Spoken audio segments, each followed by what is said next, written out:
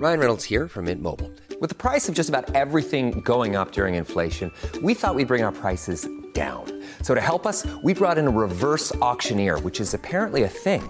Mint Mobile Unlimited Premium Wireless. How to get 30, 30, bit to get 30, bit to get 20, 20, 20, bit to get 20, 20, bit to get 15, 15, 15, 15, just $15 a month? Sold! Give it a try at mintmobile.com/switch. $45 up front for 3 months plus taxes and fees. Promo rate for new customers for limited time. Unlimited more than 40 gigabytes per month. Slows full terms at mintmobile.com. No one wants to give a check to a dude that's not humble, that's, on himself. You know what I'm saying? Instead of being cool and humble and open and willing to work with people and work with others. And, imagine me hiring the illest keyboard player in the world, but no one wants to sit next to him on a tour bus. Yeah, check it out. I'm your host, Corey Cambridge. Yeah. Everybody tuning in, you invited. No matter what mood you in, get excited. Everybody love the music, let me tell you how they do it. Whether writer or an agent, let me tell you how they made it. You are now talking to a silent giant. Wanna walk in their shoes, silent giants. Wanna study they moves, silent giants. Wanna know what they do, silent giants. Silent giants, y'all. Welcome to the Silent Giants Podcast, a podcast highlighting the superstars behind your favorite superstars in creative industries. I'm your host, Corey Cambridge. To keep up with the latest on the show, be sure to follow us on Instagram at Silent Giants Podcast. To keep up with my life, music, and more, be sure to follow me as well at Corey Cambridge. Today's Silent Giant is Amadeus, the musical director and lead drummer for Trey Songz. Along with being a musical director, Amadeus has produced for artists like Jennifer Lopez, Chris Brown, Wale, and many more. In this episode, Amadeus chats with us about how he broke into the industry, how he became Trey Songz' musical director, and shares his wisdom and industry experience for artists looking to break into the industry. So, without further ado, let me introduce you to the musical director, producer, my friend, the Silent Giant, Amadeus. Check. So you'll be in the right, I'll be in my left. There we go. Cool. There we go. Panned out. Cool. That's dope. Man, you all right? You good? You ready? Mm-hmm. Sipping that agua? Amadeus, how you doing, man? I'm blessed, man. Happy to be here, my brother. How about you? Dude, I can't complain. Life is good. Every day is a new hustle. I finally made it, man. Thank you for your patience, man. I appreciate it all over the place, man. But you was definitely patient, and I'm glad to be here finally. So you are the James Brown of the music game. You the hardest working man. Oh, man. I appreciate that. Like you work hard, and your Instagram reflects it. You be like, yo, yes, sir. yo, we have to reschedule. Next thing you know, you be out in Vegas. Yo. And I don't like rescheduling. I hate that. You know what I mean? But sometimes, you're one person, and you can't be a million places at one time. No, exactly. You know what I'm saying? Sometimes I think I could, but then I realize I'm not really the Batman I think I am. Yeah. You know what I'm saying? And, you're going to only be one place, man. So thank you again for your patience, man. Dude, Glad to be here. It's an absolute pleasure, man. It's such a pleasure. So how's everything going in life? Everything good, man. Can't complain. It's a saying, if you complain, ain't nobody listening. Hey. So I'm just moving and shaking and just doing what I love to do, man. Okay. I like that. You got a good voice, too. I like when people come on the air with a good voice. You got command. You used to rap? Yeah, we ain't going to talk about it, though. Look, everyone used to rap. That's like the passage. Yeah, that's how you into the start, music right? industry. That's how you start. Everybody think they got bars, man, and then you be like, you hear somebody with real bars, and you're like, let me not do that. Yeah, you know what I'm saying? Yeah. You don't want to embarrass yourself. You don't want to, embarrass your name and your brand and where you're from. Because there's cats that's out here that really do this. You know what I'm saying? But it takes a person to know themselves to know when to stop. A lot of people don't know when to stop. Yeah, you gotta know when to stop. And it's not about quitting, because I don't believe in quitting. I just made a transition. A shift. Yes, a shift into a pivot. The behind the scenes, the musical, side of things, and I think that's one of the best decisions I've ever made in life. Because you in New York cat? Yeah, Bronx, Boogie Down. The Boogie Down Bronx. Boogie Down Bronx. Where about in the Bronx? 169th Washington Avenue. So I'm not that familiar with the Bronx because I'm a Virginia cat. Okay. Who lives in Brooklyn. Okay. So when I catch a Yankee game every now and then, and that's like the extent yes, sir. Of my Bronx experience. I got family from VA too. They from Newport News. Okay, 757. You know what I'm saying? Seven cities. Everybody got a family member down there from somewhere. You know what I'm saying? In Virginia. Somebody, cousin, your cousin, uncle from the other side. Somebody from Virginia, man. So. Virginia is a crazy web of military. Yeah. Like Richmond has its own vibes. You have like the Southern culture. You got the mountain culture. You got DC culture. So it's just a lot of music out there. A lot of great artists and musicians have come from, Virginia. You got Trey Songz. You got Chris Brown. You got Timbaland. You got Pharrell. You got the Clips. You got Missy. You know what I'm saying? It's like D'Angelo. Yeah, D'Angelo from Virginia. Richmond, dog. Wow. Come on, that's Southside. I didn't know that. Well, Peace. Richmond has a very different vibe, and you can even tell by the sound of D'Angelo, because he kind of represents to me the pinnacle of what Richmond is. Okay. Where like Richmond's a very jazz oriented city. Got you. So it's a lot of heavy jazz cats. Yeah, D'Angelo's dope, man. Crazy fire. But New York ain't bad. New York ain't bad. We holding it down. Yeah, for sure. We holding it down. What was your upbringing like in the Bronx? Very different, very unique. I grew up in the projects, and my parents sent me to private school, Catholic school, so all my life I had to dress up. So growing up in the hood and from the projects, that definitely wasn't something you like to do, dress up. Everybody else had on jeans and the J's and the Averexes and the Peles, and I had the tight gray slacks with the white shirt and the burgundy tie, and just was like, what are we doing? What am I doing? What's going on here? I got laughed at, man. My pants was too tight. I had the shiny black shoes. I didn't get it back then, you know what I'm saying? But as an adult now, I have so much appreciation for my parents sacrificing and doing their best to give me the best education they can possibly give me. And it was in those schools where I learned my musical instrument, which is the drums, man. So as I look back, I'm like appreciative, you know what I'm saying, of how they covered me and guided me and making sure that I was safe and I was surrounded by the right people, you know what I'm saying? What was that like for me being a New Yorker, I mean, being a Virginian who moved to New York. Right. A lot of times, my gateway to hip hop was all through New York hip hop because that's where everything kind of passed through. Right. And a lot of the culture of New York was almost romanticized in a way. Got you. Like the harsh conditions were romanticized through the music. Yeah. But once I moved here and I went into my first project and I was like, oh my God, this is... Oh, yeah, it's real. This is very real. What was it like as far as growing up in that environment, but also going to a Catholic school? Like, were there a lot of kids in your school from the same area you were from, or was it a culture clash? Explain that to me. It was definitely challenging. When you dressed the way I had to dress for school, you was viewed a certain kind of way. You know what I'm saying? People will put you in a category of being soft, put you in a category of being church boy, or, you know what I'm saying, a real school boy, you know what I mean? So I remember getting called a lot of different names just because of my attire, you know what I'm saying? And it wasn't fun, you know what I mean? I didn't like that. I wanted to not so much fit in, but just be cool, you know what I'm saying? I wanted to be with the cool cats. I wanted to be with the cool kids, you know what I'm saying? But what I learned to do was become the leader that I am and create a vibe to what I had to wear. I had to wear slacks, I had to wear shoes, I had to wear a dress shirt and a tie. Like, make it fly, you know what I'm saying? Make it in my own way. Like, I was rocking a Tommy Hilfiger and the Nautica and the Polo, and you know what I'm saying? So at a certain point, it became cool.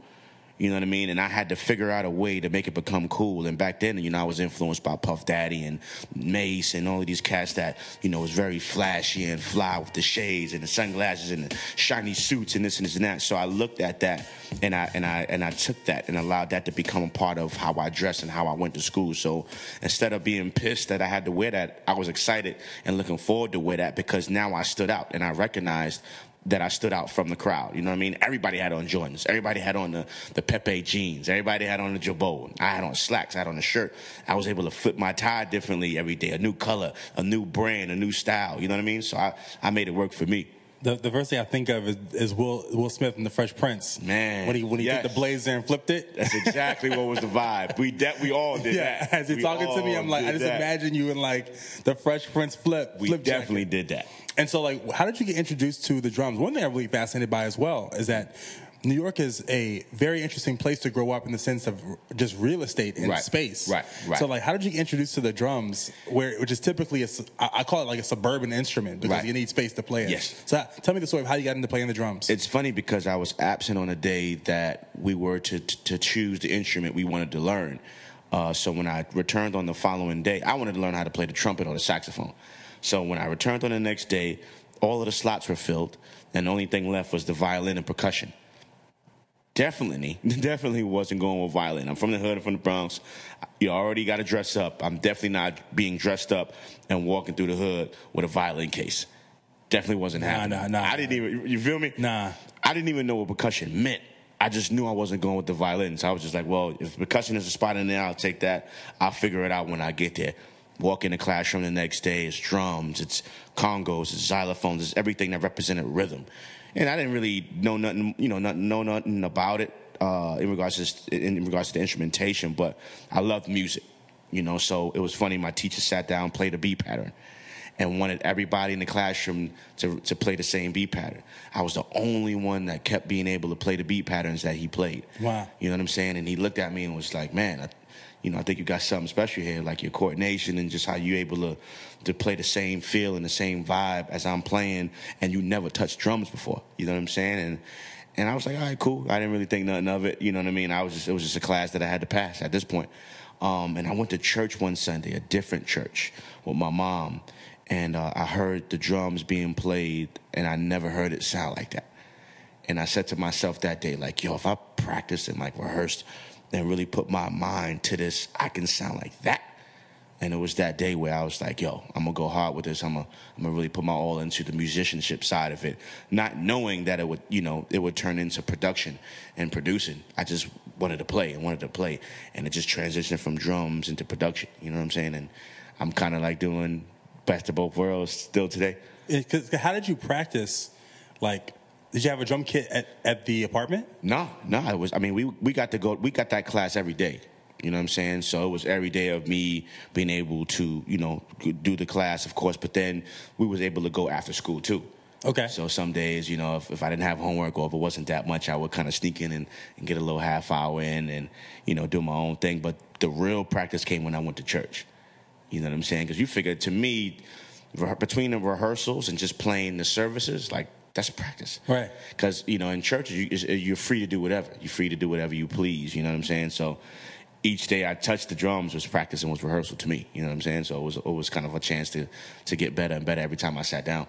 And so church was the first time of you playing in a band experience? Not really, because it was because I was in the band in school, but it was different. You know what I'm saying? You got, live instruments from horns to woodwinds and different things. In church, you just got, keys and, bass, maybe guitar and organ. So, with the dum-dum. Yeah. Yeah. You know what I'm saying? So definitely different genres, different styles of music, of me learning what I was learning in school versus what I was learning in church. So just two completely separate worlds, and I figured out how to merge the two. So how did you go from, you're playing the drums, how did you get into, kind of the idea of, I could maybe do this professionally? Was there a role model that you had early on? Some of you were like, I want to model myself like this. We spoke earlier about rap. Yeah. Was it like, yo, I'm going to be a rapper? Yes. It started with the drums because, like I said, I always was surrounded by music. We had something growing up in my house called Cleanup Day. So on Saturdays, every weekend, was cleanup day in the house. You know what I'm saying? Nobody went outside. Nobody went to the amusement park. Nobody went, you did nothing until your room was clean. And with that happening, my mom would have a week where she would play whatever music she wanted to play. And she was into gospel and hip hop and the old school boom bap. My pops was into that R&B soul, disco. So I heard Earth, Wind and Fire, I heard the Bee Gees, you know what I'm saying? So I was always surrounded by different genres. So I had a different appreciation for music. I loved it all. I just love hip hop. I love R&B. I love pop. I love gospel. I love everything. And that was, when I kind of fell in love with it after I learned how to start playing drums, and I'm being surrounded by music with my parents, and then I'm really gravitating towards hip hop and really gaining an understanding and appreciation for that. And then I started rapping, you know what I mean? And it was funny because I would try to rap without cursing. My parents is church folk, really on me about profanity and not wanting to, want me to go down that route. I was in Catholic school, so you learn in religion. They're teaching you how to be, gentlemen and men and how to properly conduct yourself. So I was always, surrounded by the right things and the right atmosphere. So it was kind of really hard to be this rapper from the Bronx, or trying to act like I'm this street you know what I'm saying, Yeah. dude, where I'm living there and I'm taking it in and I'm witnessing and I'm seeing all of these different things, but I'm not really playing that role. I'm not selling drugs. I'm not on the corner. You know, I got time to go from my building to the corner store. Like, my mom's sat at the window like this every day, and if it was over 5 minutes, she called my name out the window. You know what I'm saying? Yeah. So I was always protected and really surrounded by love. You know what I mean? And What was your first, kind of artist you were influenced by, and your own personal taste? Man, that's good. Wu-Tang. I'm trying to go back. Man, Diggable Planets. Nice and Smooth. Yeah. Man, who else? So many. Because this also, too, this is New York, and they're like, it's heyday. Right. Like, I would say even like a heyday is just where New York's on an island by itself. Mm-hmm. You know? So this is like the golden era. Man, like Grand Poobah, KRS-One. You know what I'm saying? I remember they shot the Take It Easy video with Mad Lion, like right across the street behind the public school. Yeah. You know what I'm saying? I remember seeing the big lion, spray painted on the wall, and I'm like, man, they shot the video right here, like it was right here, man. It's like my block. So just memory lane. You know what I mean? And it wasn't just hip hop too. Like, I loved like Brandy and Monica. Monica, was she young? You know what I'm saying? We all the same age. So, Monica was a teenager. One of my favorite songs is "Don't Take It Personal." Listen, it's a monster record, monster record, and that melody. Like, I love the '90s with like having like pop melodies over like hip hop beats. Yeah. Like, that was like probably my favorite era. Then you had L. How can I forget like L? You had LL. You had Public Enemy. You had Tribe Called Quest. Like, man. Did you know that you wanted to be a part of the culture at this point in your life? No, I didn't. I just loved it. I just loved the sound of it. I loved the rap. I loved, like them sampling the jazz loops. And I didn't even know that it was sampling back then. I didn't know what they were doing. I just loved the way it sounded. You know what I'm saying? And just loved to listen to it. You know what I mean? And then I started writing. And then, once the live musicianship took off and I really kind of got an understanding of music and how it was created, then the producing side of me was like, man, I think I can do this. I think I can make beats. I think I can put that chord with that drum pattern and all, you know what I'm saying? And really start putting things together musically. What was the first opportunity, that you kind of realized that you were going to kind of pursue this professionally? I was definitely in high school. I just, I loved attention. I loved making everybody bop their head. I was always, at the lunch table, in the lunchroom, banging on the desks, getting in trouble in class, banging on the desk. But for some reason, I had a vibe. I had like a sound to what I was doing, how I was doing it. And everybody loved just rap and spit and be around when I was either banging on a table or playing the actual drum set. You know what I mean? So I'm looking at the audience that I'm gaining in school and then how that's coming together. And I'm saying, man, if I can do this, if they can appreciate what I'm doing on a desk, on the drums, and imagine if I really put my mind, heart, and soul into really learning the fundamentals of becoming a record producer and becoming a true musician, a touring musician. You know what I'm saying? Not just playing in church, which is great, but being able to travel the world, play the Garden, play the, the Staples Center, play these big arenas with thousands and thousands of people roaring and screaming. Like, those are dreams, that I had when I was coming up. Wow. And so what was your first professional, what steps did you take to become a professional? I was always surrounded by musical folk. A dope producer by the name of Buck Wow, who's actually one of my fellow Bad Boy Hitman producers, was a family friend. He lived right down the street. And he overheard, like, my mom talking about me, like, wanting to make beats and drums, and he kind of, because she didn't know what to call it. So he was like, well, let him come hang out. Let him come see what it is. And I remember him picking me up and bringing me to the studio. And he was in the studio, I think, with Busta and, like, Missy and LL. And he's just kind of, like, running around to different studios playing beats for people. And I'm looking at him like, yo, this is, like, he made these, and he's playing it for these major artists, and they're, like, vibing with it, and, like, people are starting to write on the spot and go in the booth and record. And I'm looking at this process like, man, this is fire. Like, this is dope. And for me, it was that night where I was like, this is it. Like, this is what I want to do. Like, I want to go hard. I want to put my all into it. You know what I'm saying? This is what I want to be. Like, I just left the whole rap there. I only rapped for like 5 minutes. I ain't gonna lie. You know what I'm saying? But because I was more intrigued by the music. Yeah. The background, the drums, that bass note, that line, that chord. You know what I'm saying? The singers, the background singers. Like, I was more, you know what I'm saying, excited about that and wanted to figure out how to put that together. And so, like, what was once you have that magical moment of like, oh, okay, this is where it's at. That's what I want to do. What were the steps you took after that to what was your first kind of big break in the industry where you were like, man, I'm in the industry now? Right. You know, I think once I started taking label meetings, and actually playing my beats in studios and like going to label meetings and sitting down with A&Rs and knowing that these are the dudes that have the power to put me on albums and to really help my dream come true. So once I started doing that, I'm like, man, I'm really here, you know. And at that point, it was about me working towards perfecting my craft and just becoming better and better as a producer. You know, at first they complained that my drums, you know, wasn't big enough, wasn't hard enough, wasn't knocking as much as it should. You know, they asked me, what equipment are you using? Are you using that? Are you using this? No, don't use that. Use this. So, you know, I had to invest. You know, I had to get the right equipment that was going to give me the right sound that I heard in my head. You know what I'm saying? And once I started doing that, and people started appreciating what I was doing, I'm like, man, I'm making this in my living room. I'm making this in my room, in my house. I ain't in no studio. I don't have no crazy soundboard. I don't have the microphone over there. Just the keyboard, a drum machine, and a tape deck. You know what I'm saying? Which I was recording the beats onto the cassettes, which then changed to DATs, which just went from DATs to CDs. You know what I'm saying? And now we're on laptops. I went through the process of cassette tapes. And you in a label meeting or you're playing beats for an artist, then if an artist said, let me hear the next one, I got to press fast forward. We got to wait 4 minutes. Right. Till that, you know what I'm saying? Particular track is done for me to get to the next one.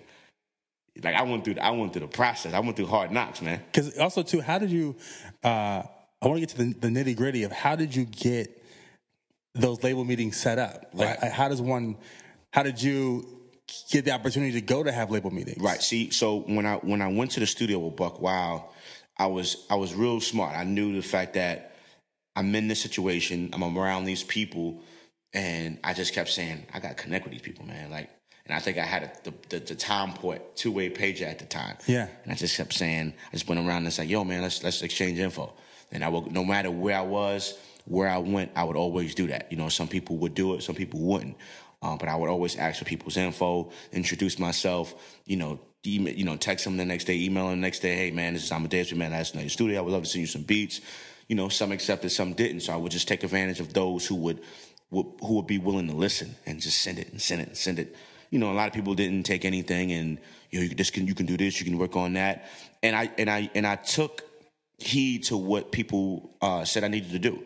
You know, I didn't allow my pride and ego to make me feel like, no, I'm ready. I'm where I need to be. My beats is dope. You know, it's hot. Like, I listened. I changed my drums. I went and got, you know, the MPC 2000, and I made sure my levels was good and it wasn't peaking. And, you know what I'm saying? The tracks wasn't too hot on the cassette tape. You know, I went through those, you know, that process until somebody said, man, I need this. And that was Foxy Brown. Wow. You know what I'm saying? I met with her brother, Anton Marchand, who was the A&R Interscope Records at the time. My cousin, Joey, was an intern for him. And he's like, yo, I got my cousin. He make beats. And, you know, everybody got to fan him. He make beats. And he's like, well, bring him in. Brought me in. I played beats. And he's like, yo, these is dope. I want you to go see my sister. And I'm like, all right, cool. I don't know. I'm like, yo, well, who's your sister? He's like, Foxy Brown. I was like, that's your sister, bro. That's crazy. My sister, yo. You know, and he's like pulling out pictures. And I'm like, all right. He said, yo, go to Chung King. And that was the name of the studio. Go to Chung King at 8 o'clock. She'll be there. I want you to play these same beats you played me for her. Where was Chung King? I want to say it was right down the street from SOBs. So like definitely on Barrack. Barrack. Yeah. Like right down, like south of SOBs on the same side. Okay. Went to Chung King. Dope spot. I loved Chung King Studios. She was there, and I was just like, oh, it's Foxy Brown, yo. Wow. And she's like, yo, what's up? You know, my brother told me you had some heat. Like, she was straight to it. Let me hear it. She's like, all right, put it on. She's going through joints, and she's like, I like that. You know what I'm saying? And going through joints, and she's like, I like that one too. So she picked about, I forgot how many beats I played, maybe about 10 to 15. Wow. She picked about 5, 6 joints. You know what I'm saying? And she was like, yo, I like these. can you leave that with me? And I'm like, all right, cool. Left her with her. Went home, got a phone call the next day. And it was her brother. Like, yo, Foxy recorded to 2 records. It's fire. We're going to use one for the Cradle to the Grave soundtrack.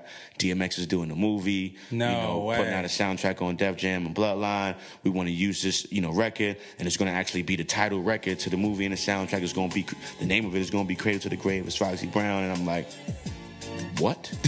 And at this point, this is your first placement. Yes. Cradle till now, still Fox, just a little more mature. Seen it with my bare eyes, did it all before. Been through hell on earth, playing out my role I was given since birth. Recepting it well, go hard at them critics, they expect me to fail. Work hard for my fans, they expect me to sell. They suspect I'm living well, but they don't know the pain I feel. 5 minutes away from Wow.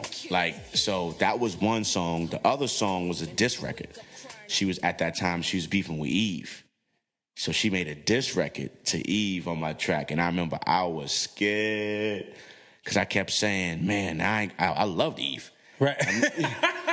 I'm like, nah, I can't work with Eve, man. Like, cause she going in, you know what I'm saying? And everybody gonna know it's me and it's a rap. And I remember, the OG's like, nah, bro, they ain't got nothing to do with you. Like, you made the beat, but she's spitting on there. She going in, she throwing the flames, you know what I'm saying? So you cool. I'm like, word?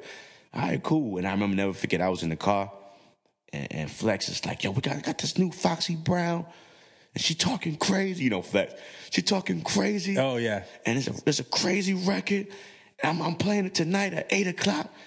I'm like, all right, cool. And I'm not even thinking this is the joint. I'm in the car. I think I pulled up in front of my mom's crib.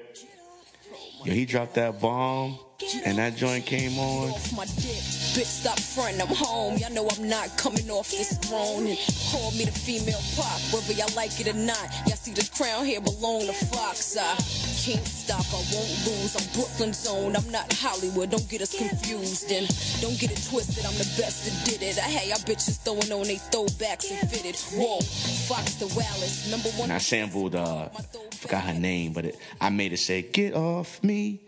So the melody is like, get off me. But I chopped up all 3 words and put, get off me. You know what I'm saying? So she just used that as the, you know what I'm saying, the fuel to the fire to just be like, something, get off me. You know what I'm saying? Like, Eve, get off me. Yeah. Oh, she went crazy. And how the fuck you catch a break with Alicia Keys? And she went nuts. Like, she went nuts. And I'm like, Flex is dropping bombs. He's bringing it back. I'm in the car yelling to the top of my lungs, like, yo, that's my joint. That's crazy. How I started. That's crazy. You know what I'm saying? The movie, they featured the song in the movie. The movie, I remember exact. The song played in the movie for 26 seconds. Crazy check for it. The soundtracks sold 500,000 copies and went gold. Plaque on the wall. First ever placement. And so, from the time that you were in that studio with Buck Wild and Missy to the time that placement happened, how much time was in between that period? Wasn't long, bro. Wasn't long, because like at that time when I was starting meeting everybody, I was sending beats. So it wasn't long. I don't remember the exact time, but like in that session I met Don Pooh. Who was like management Foxy Brown and working with Big. I met Manny Haley, who at the time was working with an unsigned artist, but now, throughout the years went on to manage Keisha Cole.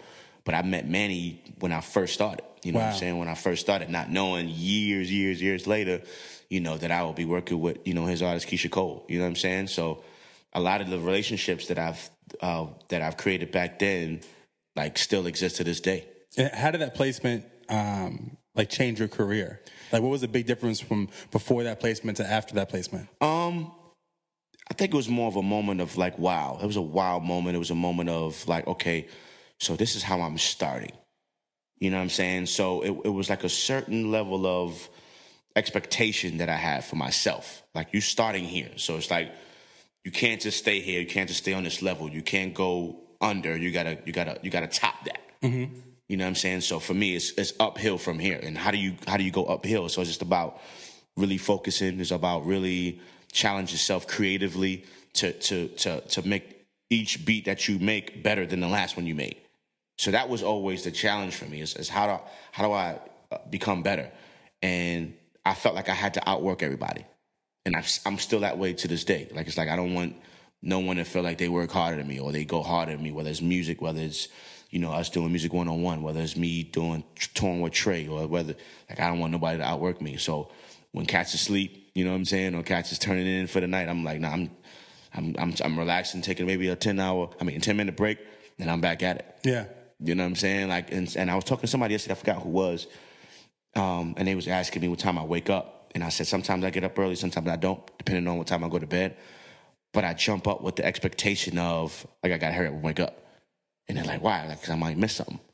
And I'm like, miss what? I said, miss an opportunity, miss an email, miss sending out a text, miss a check, miss a placement, miss going to this college because somebody else woke up a little earlier than me and beat me to the punch. So that's my thought process.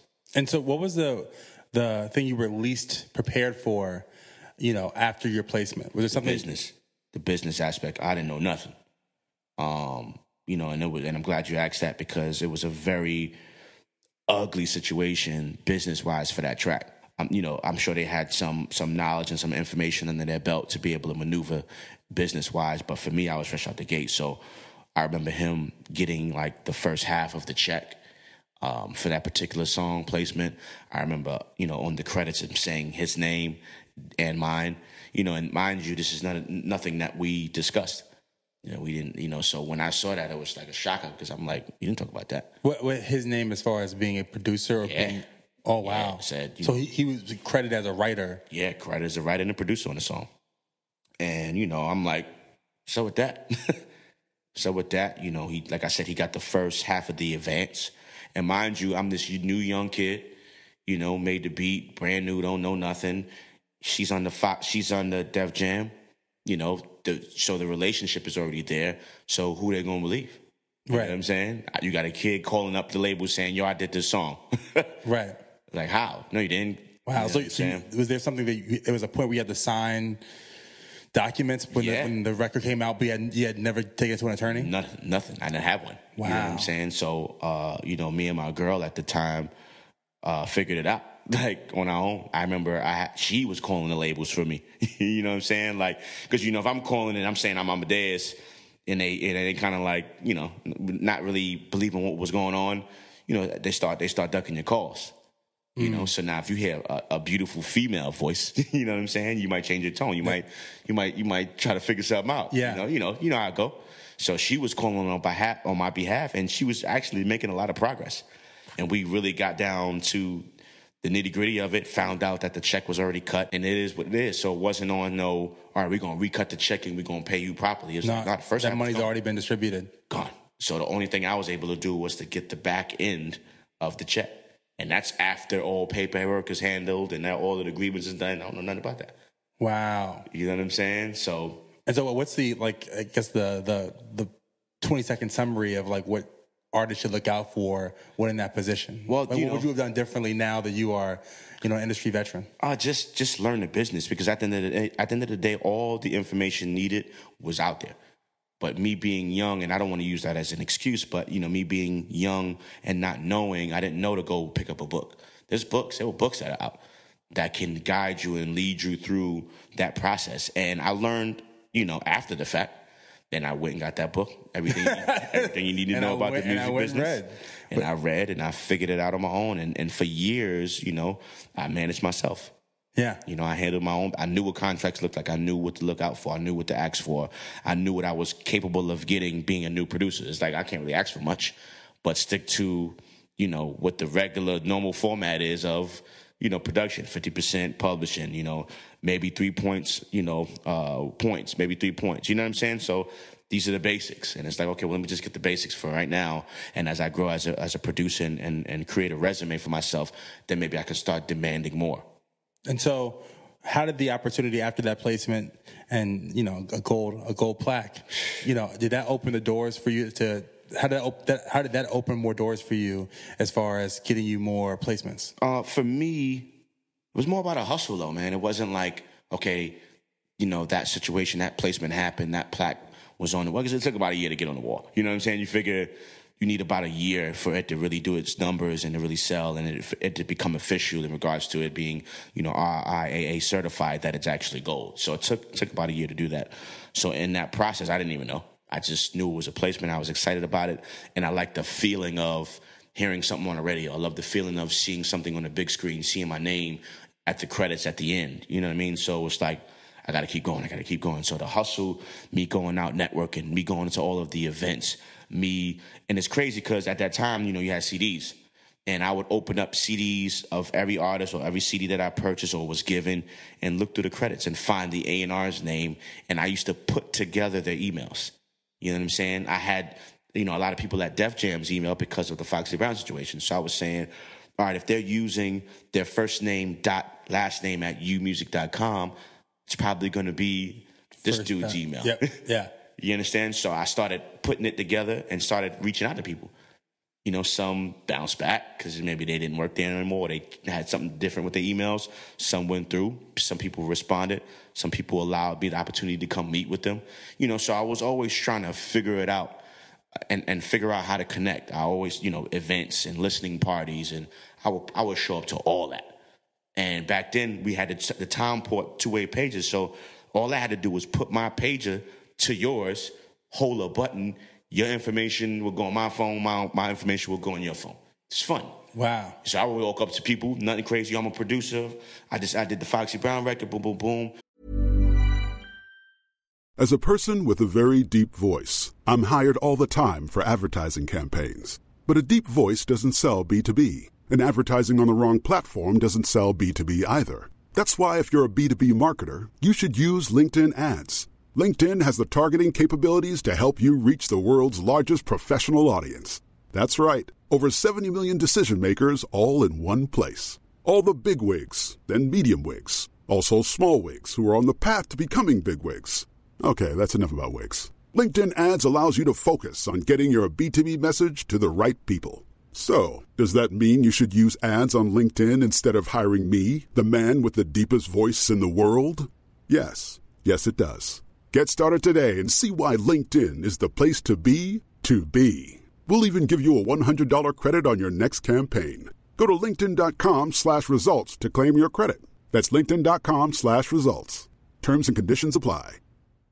Hey, I'm Ryan Reynolds. At Mint Mobile, we like to do the opposite of what Big Wireless does. They charge you a lot, we charge you a little. So naturally, when they announced they'd be raising their prices due to inflation, we decided to deflate our prices due to not hating you.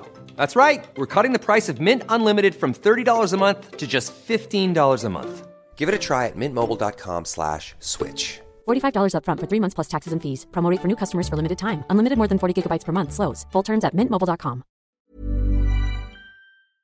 Let's exchange contact information. All right, cool. Beam me. That's what we call it. Beam me. Wow. And I've heard the beam in forever. Beam me. That's crazy. And he's, you know what I'm saying? And next thing you know, I got your information. All right, cool. Next day, I just got 10 people's contact information. An artist, a manager. This dude is an A&R. This dude is a publicist. This chick is, a stylist. And I'm hitting everybody up. So what you working on? What you need? What you got? You need this? All right, cool. And that was just the formula. And that was the format that I used to kind of get ahead. And that was like everything. Wow. So you, up till recently, were managing yourself. Yeah. Wow. So being an artist, but also being a manager, like what are the things as a manager that you think are important to know? Like what's kind of like a manager one-on-one that you've learned from Amadeus? This is the new book. Right. Well, one, that relationships are everything. You know what I'm saying? So I've learned to not just reach out to people when I had a new batch of beats or when I wanted to send them something. I reached out to people just to say, what's up? Yo, what's up? What's going on? Yo, it's Amadeus, just checking in. I would just check in. You know what I'm saying? I had this formula for years. Like, this is years. And that was just me. I was just a people's person. I was a person that liked to be around, liked to hang out, liked to just stay connected to people, have conversation, have dialogue. That was just me. So not knowing that's what kind of, for me, pushed my career along, because people just wanted to be around. People just wanted to be like, yo, he's cool. Yo, come hang. Come over here. We're going to be over here tonight. And they just knew between my personality and how I carried myself and my work ethic, when you put those two together, it's like, yo, we like this young kid. And I was young. So they couldn't believe that this young dude was making his music. You know what I'm saying? Anyway, 16, 17 years old, coming in and talking about, yeah, I got school, yo, I got to, I'm gonna be there after class, so I was taking meetings, man, like in school. So this was happening while you were in school? Oh, yeah. Hold on, so the placement happened while you were in high school? Yeah. Yo, you were living. Like, what was that like in school for you? Crazy, because I was heavily influenced by Puff Daddy. Like that, I thought I was Puff Daddy himself. I had the curly hair, I had the part in the middle. Shit. I had the shades. They used to go chill in the train station on 149th in Grand Concourse every day to see the chicks. We was an all boys school. To see the chicks in the train station. All my classmates, even the chicks from the other schools, like, oh, they go Puff. They used to call me Puff, yo. That's crazy. I used to tell them, I used to like, listen, man, one day I'm going to be popping in this music thing. I'm going to be working with Puff. I'm going to be working with Jay-Z. I'm going to be working with Busta Rhymes, all these people.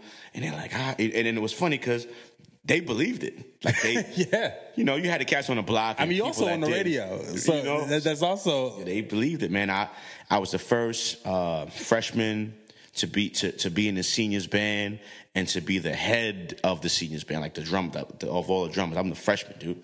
I walked in there in 9th grade. I didn't even have band class. I was on the way to social studies class, found out where the band class was at, skipped the social studies class, walked in the band room, knocked on the door, and was like, "This the band?" He's like, "Yeah." I said, "I'm supposed to be in this class."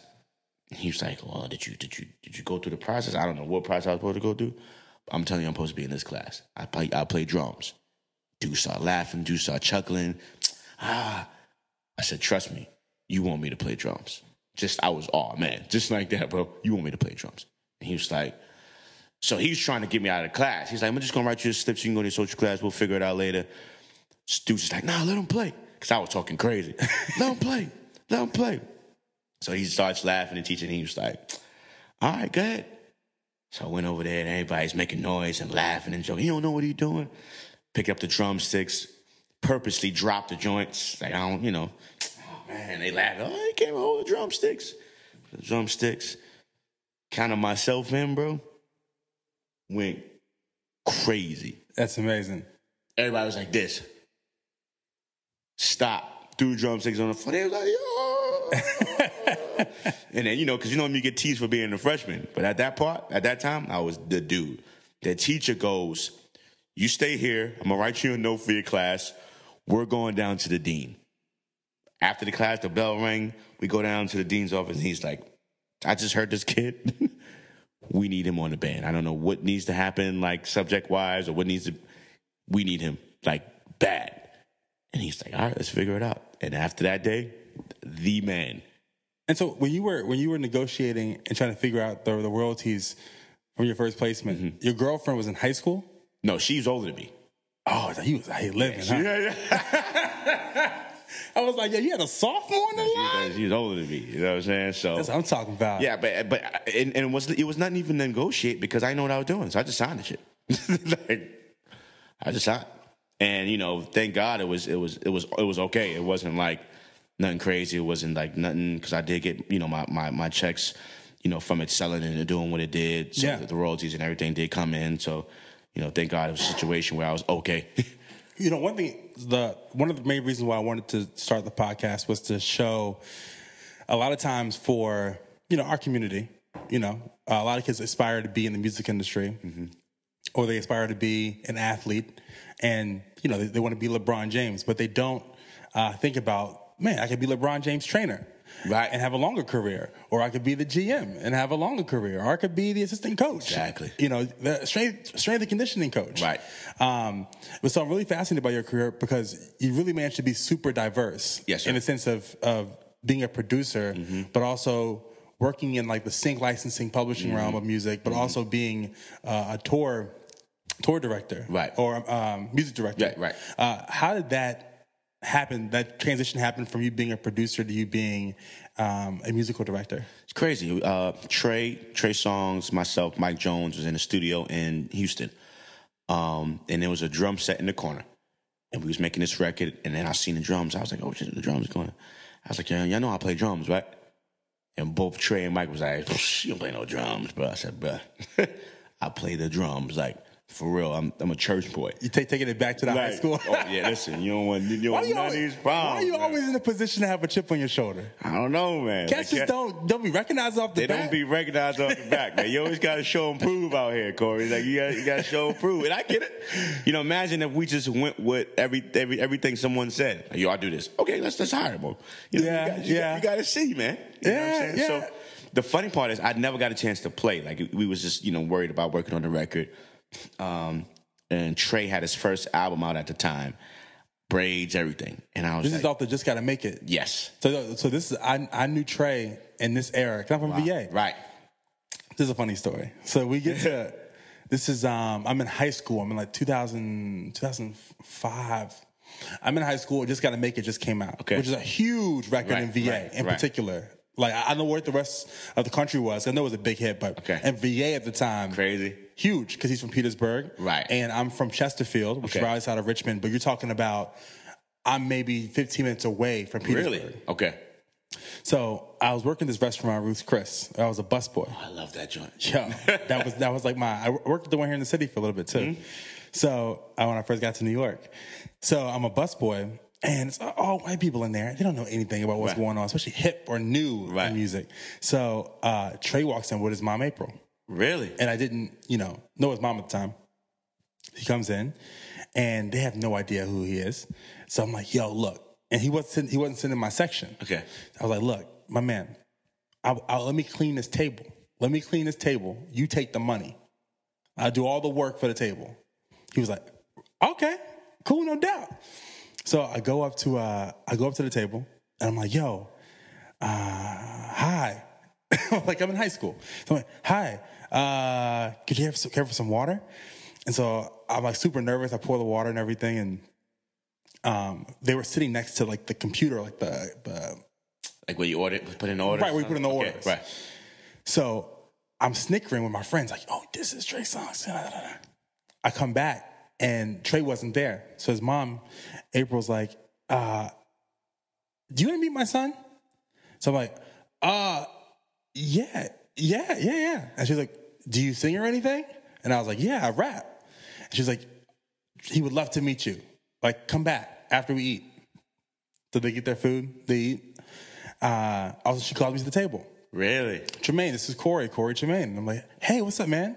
And he was like, yo, my mom says you're a nice guy and you rap. And I was like, yeah, for sure. So I go, I was like, at this time, I had just started recording myself. Really? So I had 2 songs that I had on the bottom of my, it was like a CD that I had in my car. But I had no case. Okay. And I had to like take a piece of paper, fold it with my name on it. So I give him this, I had 2 songs at the time, give it to him. He's like, yo, I'm gonna hit you up, check it out. So didn't hear anything. Okay. So now at this point, a year goes by. Now I'm at Virginia State, which is in Petersburg, where he's from, and he's at homecoming. So I'm walking, Corey.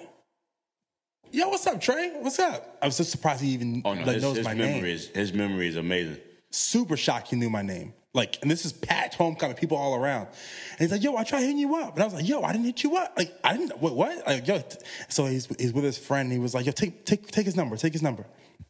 And I give my number, and that was it. I haven't seen Trey since. Wow. I haven't seen, but he's super nice, like super polite. And that was the first like person I really met, because I come from Richmond especially, where someone made it out. Wow. Like, that's a dope story. Bonkers. That's a dope story. How'd you guys meet?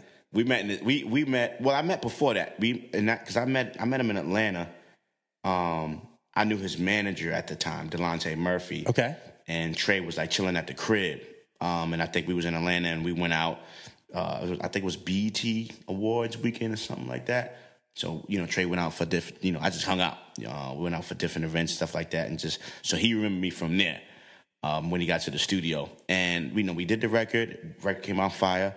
And I just put it out there. I was just like, yo, the music you make is like for real, like real soulful, real R&B. Like, you're going to need a band, yo. Eventually, I don't know if you're ready now, but when you ready, hit me. And he was like, all right. A year later, his manager called me. It was like, yo, you ready to put the band together? I was like, what you talking about? He's like, Trey said, you told him when you ready to put the band together to call you. He's ready for you to put the band together. And I'm sitting there like, Never put no band together before. Never been a music director. Nothing. I just spoke it as existed, not knowing that he was going to actually call. And he called. And, now I've been with Trey for 10 years now. And so what are the first steps like that you took once you realized, I'm about to be his MD? First of all, I didn't want the position. I called my boy, my man Butters, because Butters is already a music director. Yeah. Older gentleman, so definitely like a role model figure for me. So I called him. He was music director for Casey and JoJo in Case at that time already. So I was like, yo, Trey Songz and them just called me, want me to be the music director. I don't want to be a music director. I'm going to let you be the music director. I just want to play the drums. So he's like, nah, we ain't going to do that. You're going to be the music director. I said, what do you mean, man? I don't know what I'm doing. He's like, well, let's put the band together. You decide on who you want it to be. So I call all my boys, you know what I'm saying, that I play with in church. And he's like, you're going to be the music director. He said, how do you think I got to where I am today? Like, somebody gave me a chance. Trey is giving you a chance, to have this position. He's like, he's never had a band before. You never put together a band before. It's the perfect marriage. Yeah. You know what I'm saying? You both grow together as musicians, you know what I mean? And, man, I was like, all right, nervous as heck. But I've been playing with these dudes, musically for years. So we know each other like crazy. So it was just an ill chemistry. And we put the band together and we did a show in New York. I think it was for R&B Spotlight Live. And it was like a show that labels put together to showcase artists. When I say everybody came out to that, I think they did it every Tuesday, or I forgot what night they did it on, but it was on Broadway in the city. And it was crazy. And they was like, are we doing R&B, Spotlight R&B Live? And I already knew what it was because I would go to see and network. And everybody went, bro. Everybody. And he's like, you're doing Spotlight Live. And that was our first show. Wow. And it was crazy. And so a lot of the cats, these are New York cats that were in the band? Oh, yeah. Everybody from New York. Yeah. Wow. Yep. All these are my homeboys that I play with in church. And so what goes into the responsibilities once you have the band together? Mm-hmm. What goes into the responsibilities of being an MD after that? Oh man, you gotta get all of the sessions and all of the files that are recorded, so you can have all of the stems. You need to kind of get a gauge of what Trey wants to do musically. If he's going on tour or we're doing this show, how long the set time that we have. What songs he wants to perform, what songs he doesn't want to perform, what songs he wants to really get out there to the audience, what's his favorite. So many different aspects of putting a show together that's very important. And like I said, we've been going on 10 years now. So, I know him very well to the point where I know what he wants to do. I know where he wants to go. I know what he wants to say. And I know how he wants to do it. So now it's to a point where instead of coming to him saying, hey, Trey, what do you want to do? He's coming to me saying, what are we doing? And I've earned that level of trust to be able to present, the set list where I'm actually just putting the set list together, deciding if we got an hour here. We're doing Essence Fest and we got an hour. So, I'm formulating the order, how long of each song we're doing, what are we cutting out, and so that's pretty much a lot of, music directing, you know what I'm saying? And so I'm working with the band, I'm working with Trey, I'm working with the engineers, the mix engineers on how the mix is coming out, the lighting, choreographer, we having dancers, and if dancers are coming out, if we're having featured or guest artists, like I'm involved in every single, one of those things. Wow. Mm-hmm. And so one thing I'm really fascinated by that kind of gets overlooked, I think, is how do you prepare, not just professionally for going on a tour, but personally, because you're not near your home base. Right. So what are the steps that you take to personally prepare to go on a summer 3-month long tour? First of all, you go shopping to really get, all that you need, the essentials. And so it's about that first. And after that, you got the rehearsals, which is pretty time consuming because, you're putting together, you want to put together a great show for the audience. So that can take time. That can take 2 weeks, 3 weeks, a month in rehearsals before we even get out on the road. So you're technically, for me, I feel like you're on the road already because you're, in these rehearsals all day, right, every day for a few weeks, preparing for the tour. So it's definitely something that's pretty serious and it's pretty challenging because there's a lot of wear and tear. You're figuring you're on a tour bus. If you're on a tour bus, you're on a tour bus for hours at a time. You're driving into the cities. You might make it and have to go right off the tour bus to sound check. eat, then you're doing the show, you know what I'm saying, to maybe you're staying in the city that night, maybe you're going to the next destination. You might take 2 days to drive to this next place. So it's a lot. Right. It's a lot, man. It requires, a lot of rest if you can get rest, and it's definitely more challenging for the artists. I've seen Trey have to do so much, perform every night, do a meet and greet with the fans, do radio, photo shoots, he could be working on an album, you know what I'm saying, record different things for the tour, videos to put on, for in the background to be seen. Like, it's rough. Yeah. And I don't think people understand. I think they understand now because you're getting a lot of documentaries and you're getting to see videos of how the behind the scenes and what it takes to actually put together a show and put on a tour. So now I think people are aware of all that it takes to do it. It's a lot. Yeah. I mean, I was even thinking the other day as I was prepping for this interview, even who takes care of your rent? If you're on the road, it's true. How does that relationship, it's true. Those little small nuances of leaving? You got to be responsible. I mean, if you don't have someone, taking care of it, then it's something that you got to do on your own. At that time, when I was touring, I was married, so I had a spouse that was able to, hold down the fort and make sure that all the bills was paid. All I had to do was, bring in the money, and she would, take care of all of the responsibilities.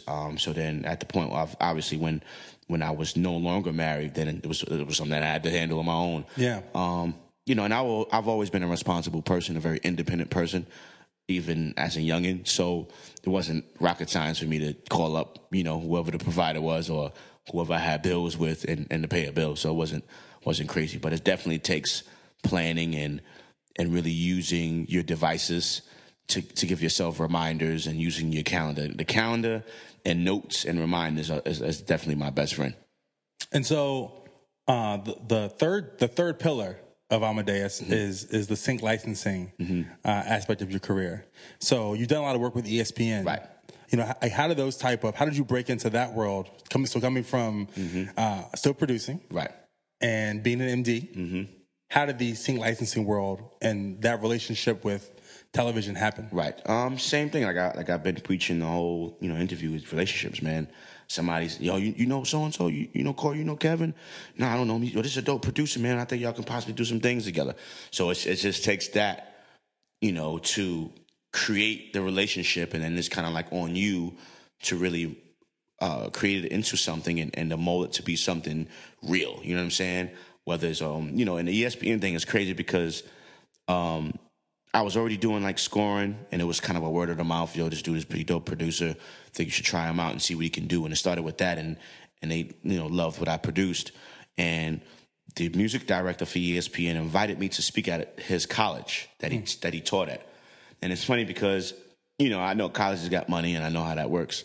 So I was like, is there a anything monetary? Because I was upstate New York, and it was in Connecticut, so it's probably about 2 hours for me each way. So I was like, is there anything monetary? Is there anything you can do? And he's like, no, there's no money. I'll take you out to lunch. And at first I was like, nah, I'm cool. And right before I can even say it, I was like, I should do it. Just off of, this dude looked out for me, has me working with ESPN, producing these records. He's cut me plenty of checks. I can get to this school and do what I need to do. Right, he's got to be checked in the past. Right. So he's put money in. Yes.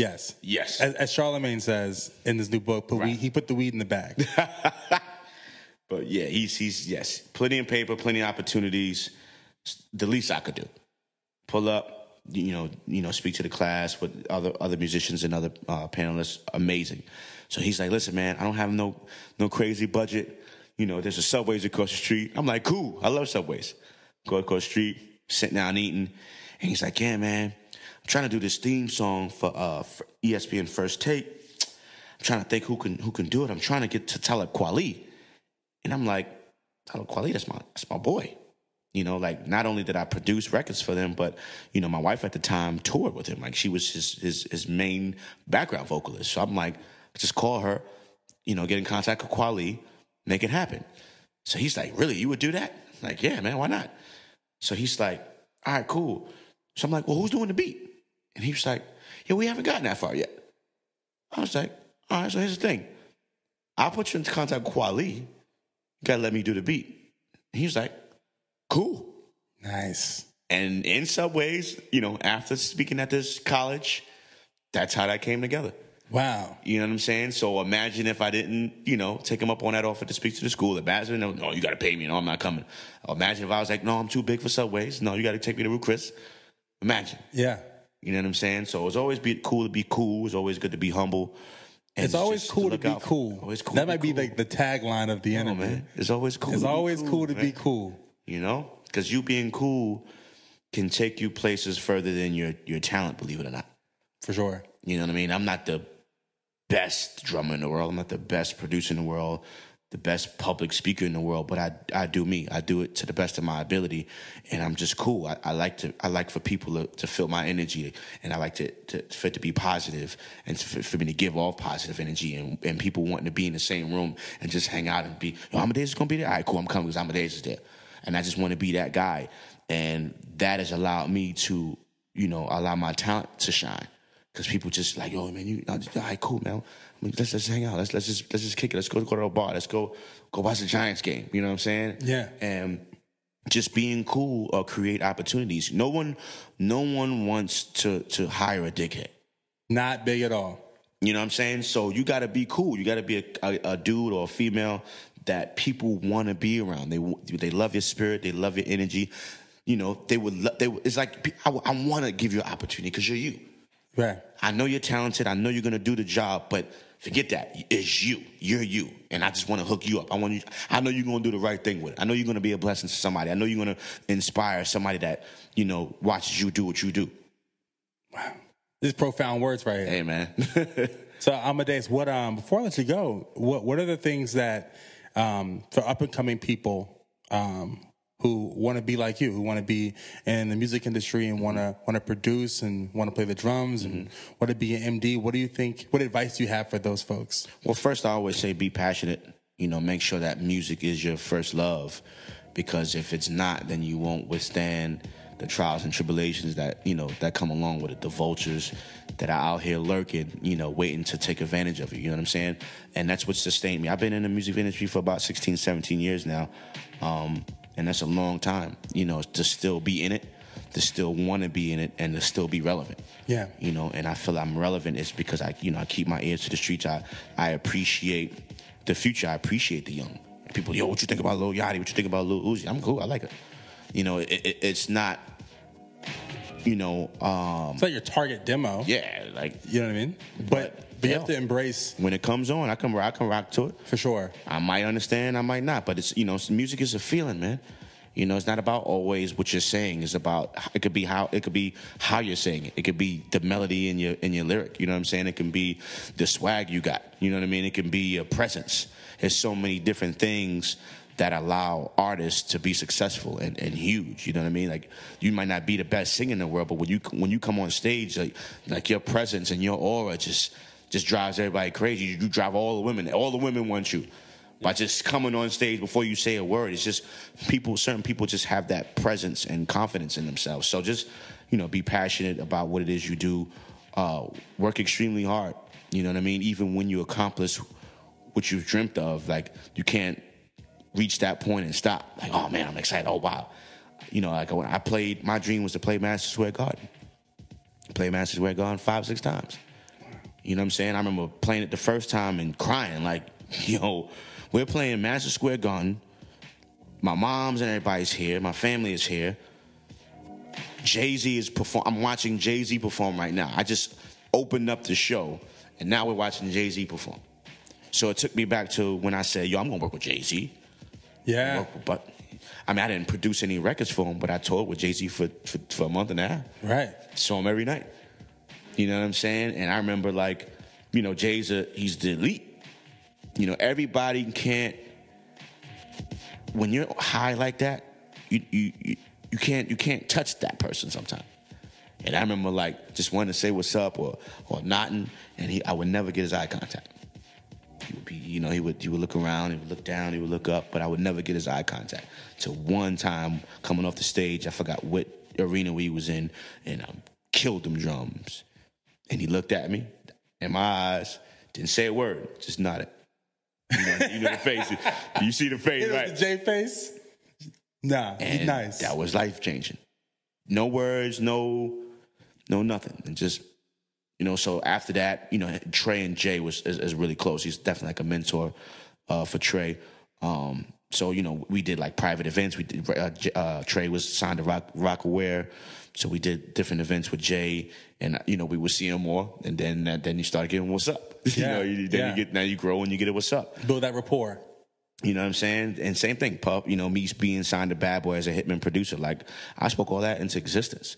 You know what I'm saying? I just grew up listening to this dude and looking at this dude, what he created musically and his style and his swag and being from Harlem and just like look at the dude. I just wanted to be that dude. Yeah. To being signed and being in the studio with him and being a part of the production team who inspired me to produce. I remember being on the bus, you know what I'm saying, with a CD player, going to school, listening to Life After Death, reading the credits. Excuse me. I know everybody. I know all the producers' names. I know everybody that sung on there, everybody that wrote on there. To being in that same room, the same room where Biggie recorded, same room where Faith recorded, 112, where he made the No Way Out album, where Hypnotize was made, where Juicy's was made. It's right there, working. You know what I'm saying? And it's like, wow. He also, too, I think attitude is very, very important. Mm-hmm. Not just people liking you, but you have a very optimistic, positive attitude. Thank you. So, like, what keeps you in an industry where it's not like the doctor or the person who works in the factory where their check is going to come in consistently and they know what they're bringing in. Right. And you're really freelance. Yeah. So you don't know when your next check can come. Absolutely. What keeps you kind of optimistic and positive? And was there a point in your career where you were like, you don't know if this is going to work out, and how did you bounce back from that? It definitely has to be, my spiritual background, my relationship with God. I've raised in the church all my life, you know what I'm saying? And that was instilled in me, you know what I mean? So it's like, regardless of what I accomplished, who I was surrounded by, who I was able to work with, I know that it started with God. He gave me this gift. He gave me this talent. You know what I'm saying? So knowing that he gave it to me, knowing that I was doing the right thing with it and not, using it for bad or using it for anything negative, I knew that there will always be a way. And with that being said, I went through a lot of challenging times. There's times when you're hot. There's times when you're not. Like you said, there's times where the checks are flowing in, business is great, and there's times when it's not. You know what I mean? And you got to be able to, hold on to your faith. You got to be able to continue to remain focused and work hard and know that you're here for a reason. Like, you didn't give me this gift for me to get all the way to this point, or allow God to bring me to where I'm at here and be like, all right, peace. All right, I'm dead, I'm out. Nah, he's not going to leave me. It might be a little silent, might be a little quiet, and that might be time for me to reflect. That might be time for me to look around me, to look within, to say, are you moving properly? Are you doing the right things? Are you harming anybody? You know what I'm saying? Are you hurting anyone?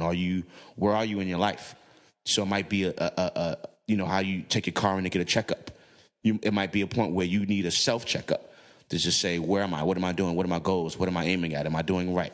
And it's not about being perfect, because perfect doesn't exist, but it's always about putting your best foot forward. You know what I'm saying? So I love this. I love it. I live for music.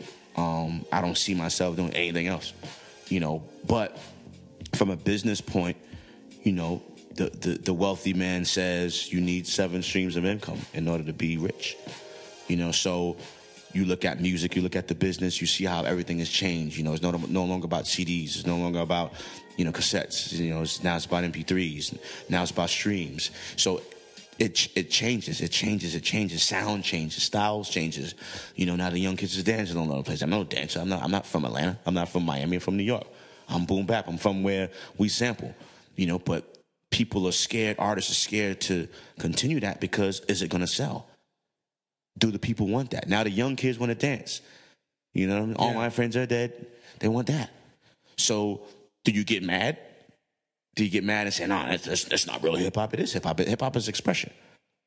I mean, I think it's also due to just being true to yourself. Right. Like, what's real is being what's real to you, Like, you can't chase what's hot. Right. You have to chase within. That's why I'm still here. Yeah. I'm not the, and I'm not taking any credit for myself. I'm not a Timberland. I'm not a DJ Mustard. I'm not a, a Jermaine Dupri yet. But because I've seen dudes that have huge success as producers, huge singles, huge records, and disappear. And it's like, I don't want that. I might not have the top 10 number one songs, man, but I'm working. You know, I'm on every album, you know what I'm saying? Or I'm on every other album, and I'm cool with that because it might not be, you know, the playing in the club, but the content of the song that's being created with the artist that I'm working with is real emotional stuff. Mm-hmm. It's heartfelt. It's, you know, Mike Jones, the name of this Mike Jones song I did with him was Grandma, and when his grandma passed. You know what I'm saying? Jim Jones wrote a record called My Diary, and he's talking about growing up in Harlem and his struggles. Like, I'm cool with that. You know, artists going in and hearing a track and feeling like, yo, nah, I can't just write anything to this. I gotta dig deep.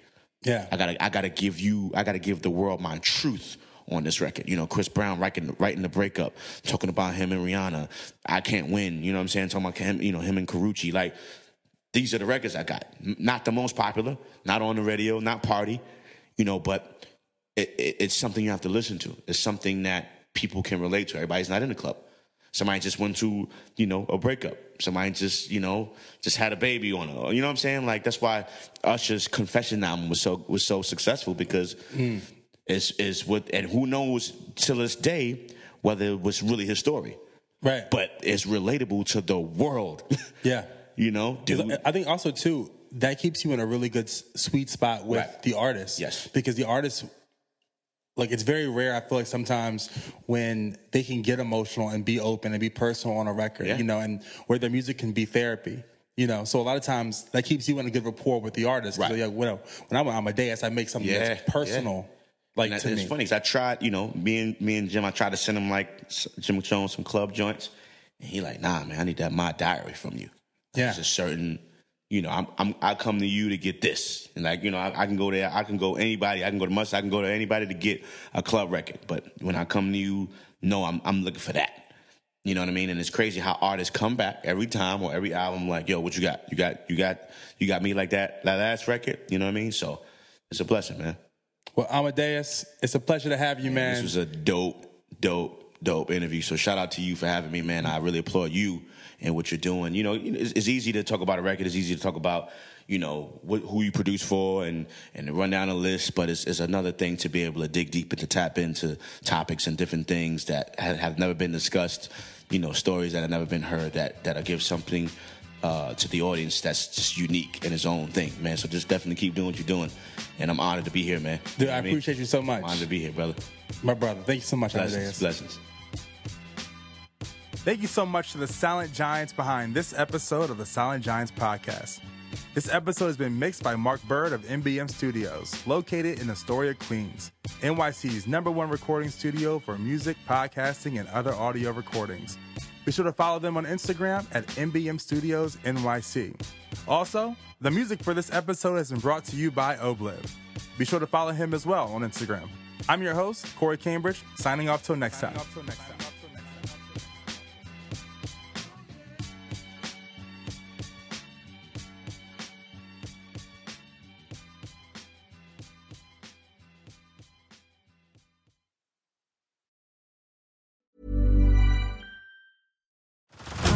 Head over to Hulu this March, where our new shows and movies will keep you streaming all month long.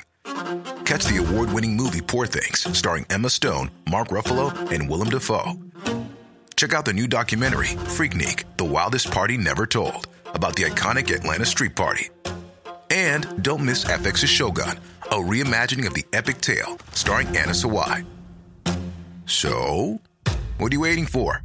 Go stream something new on Hulu.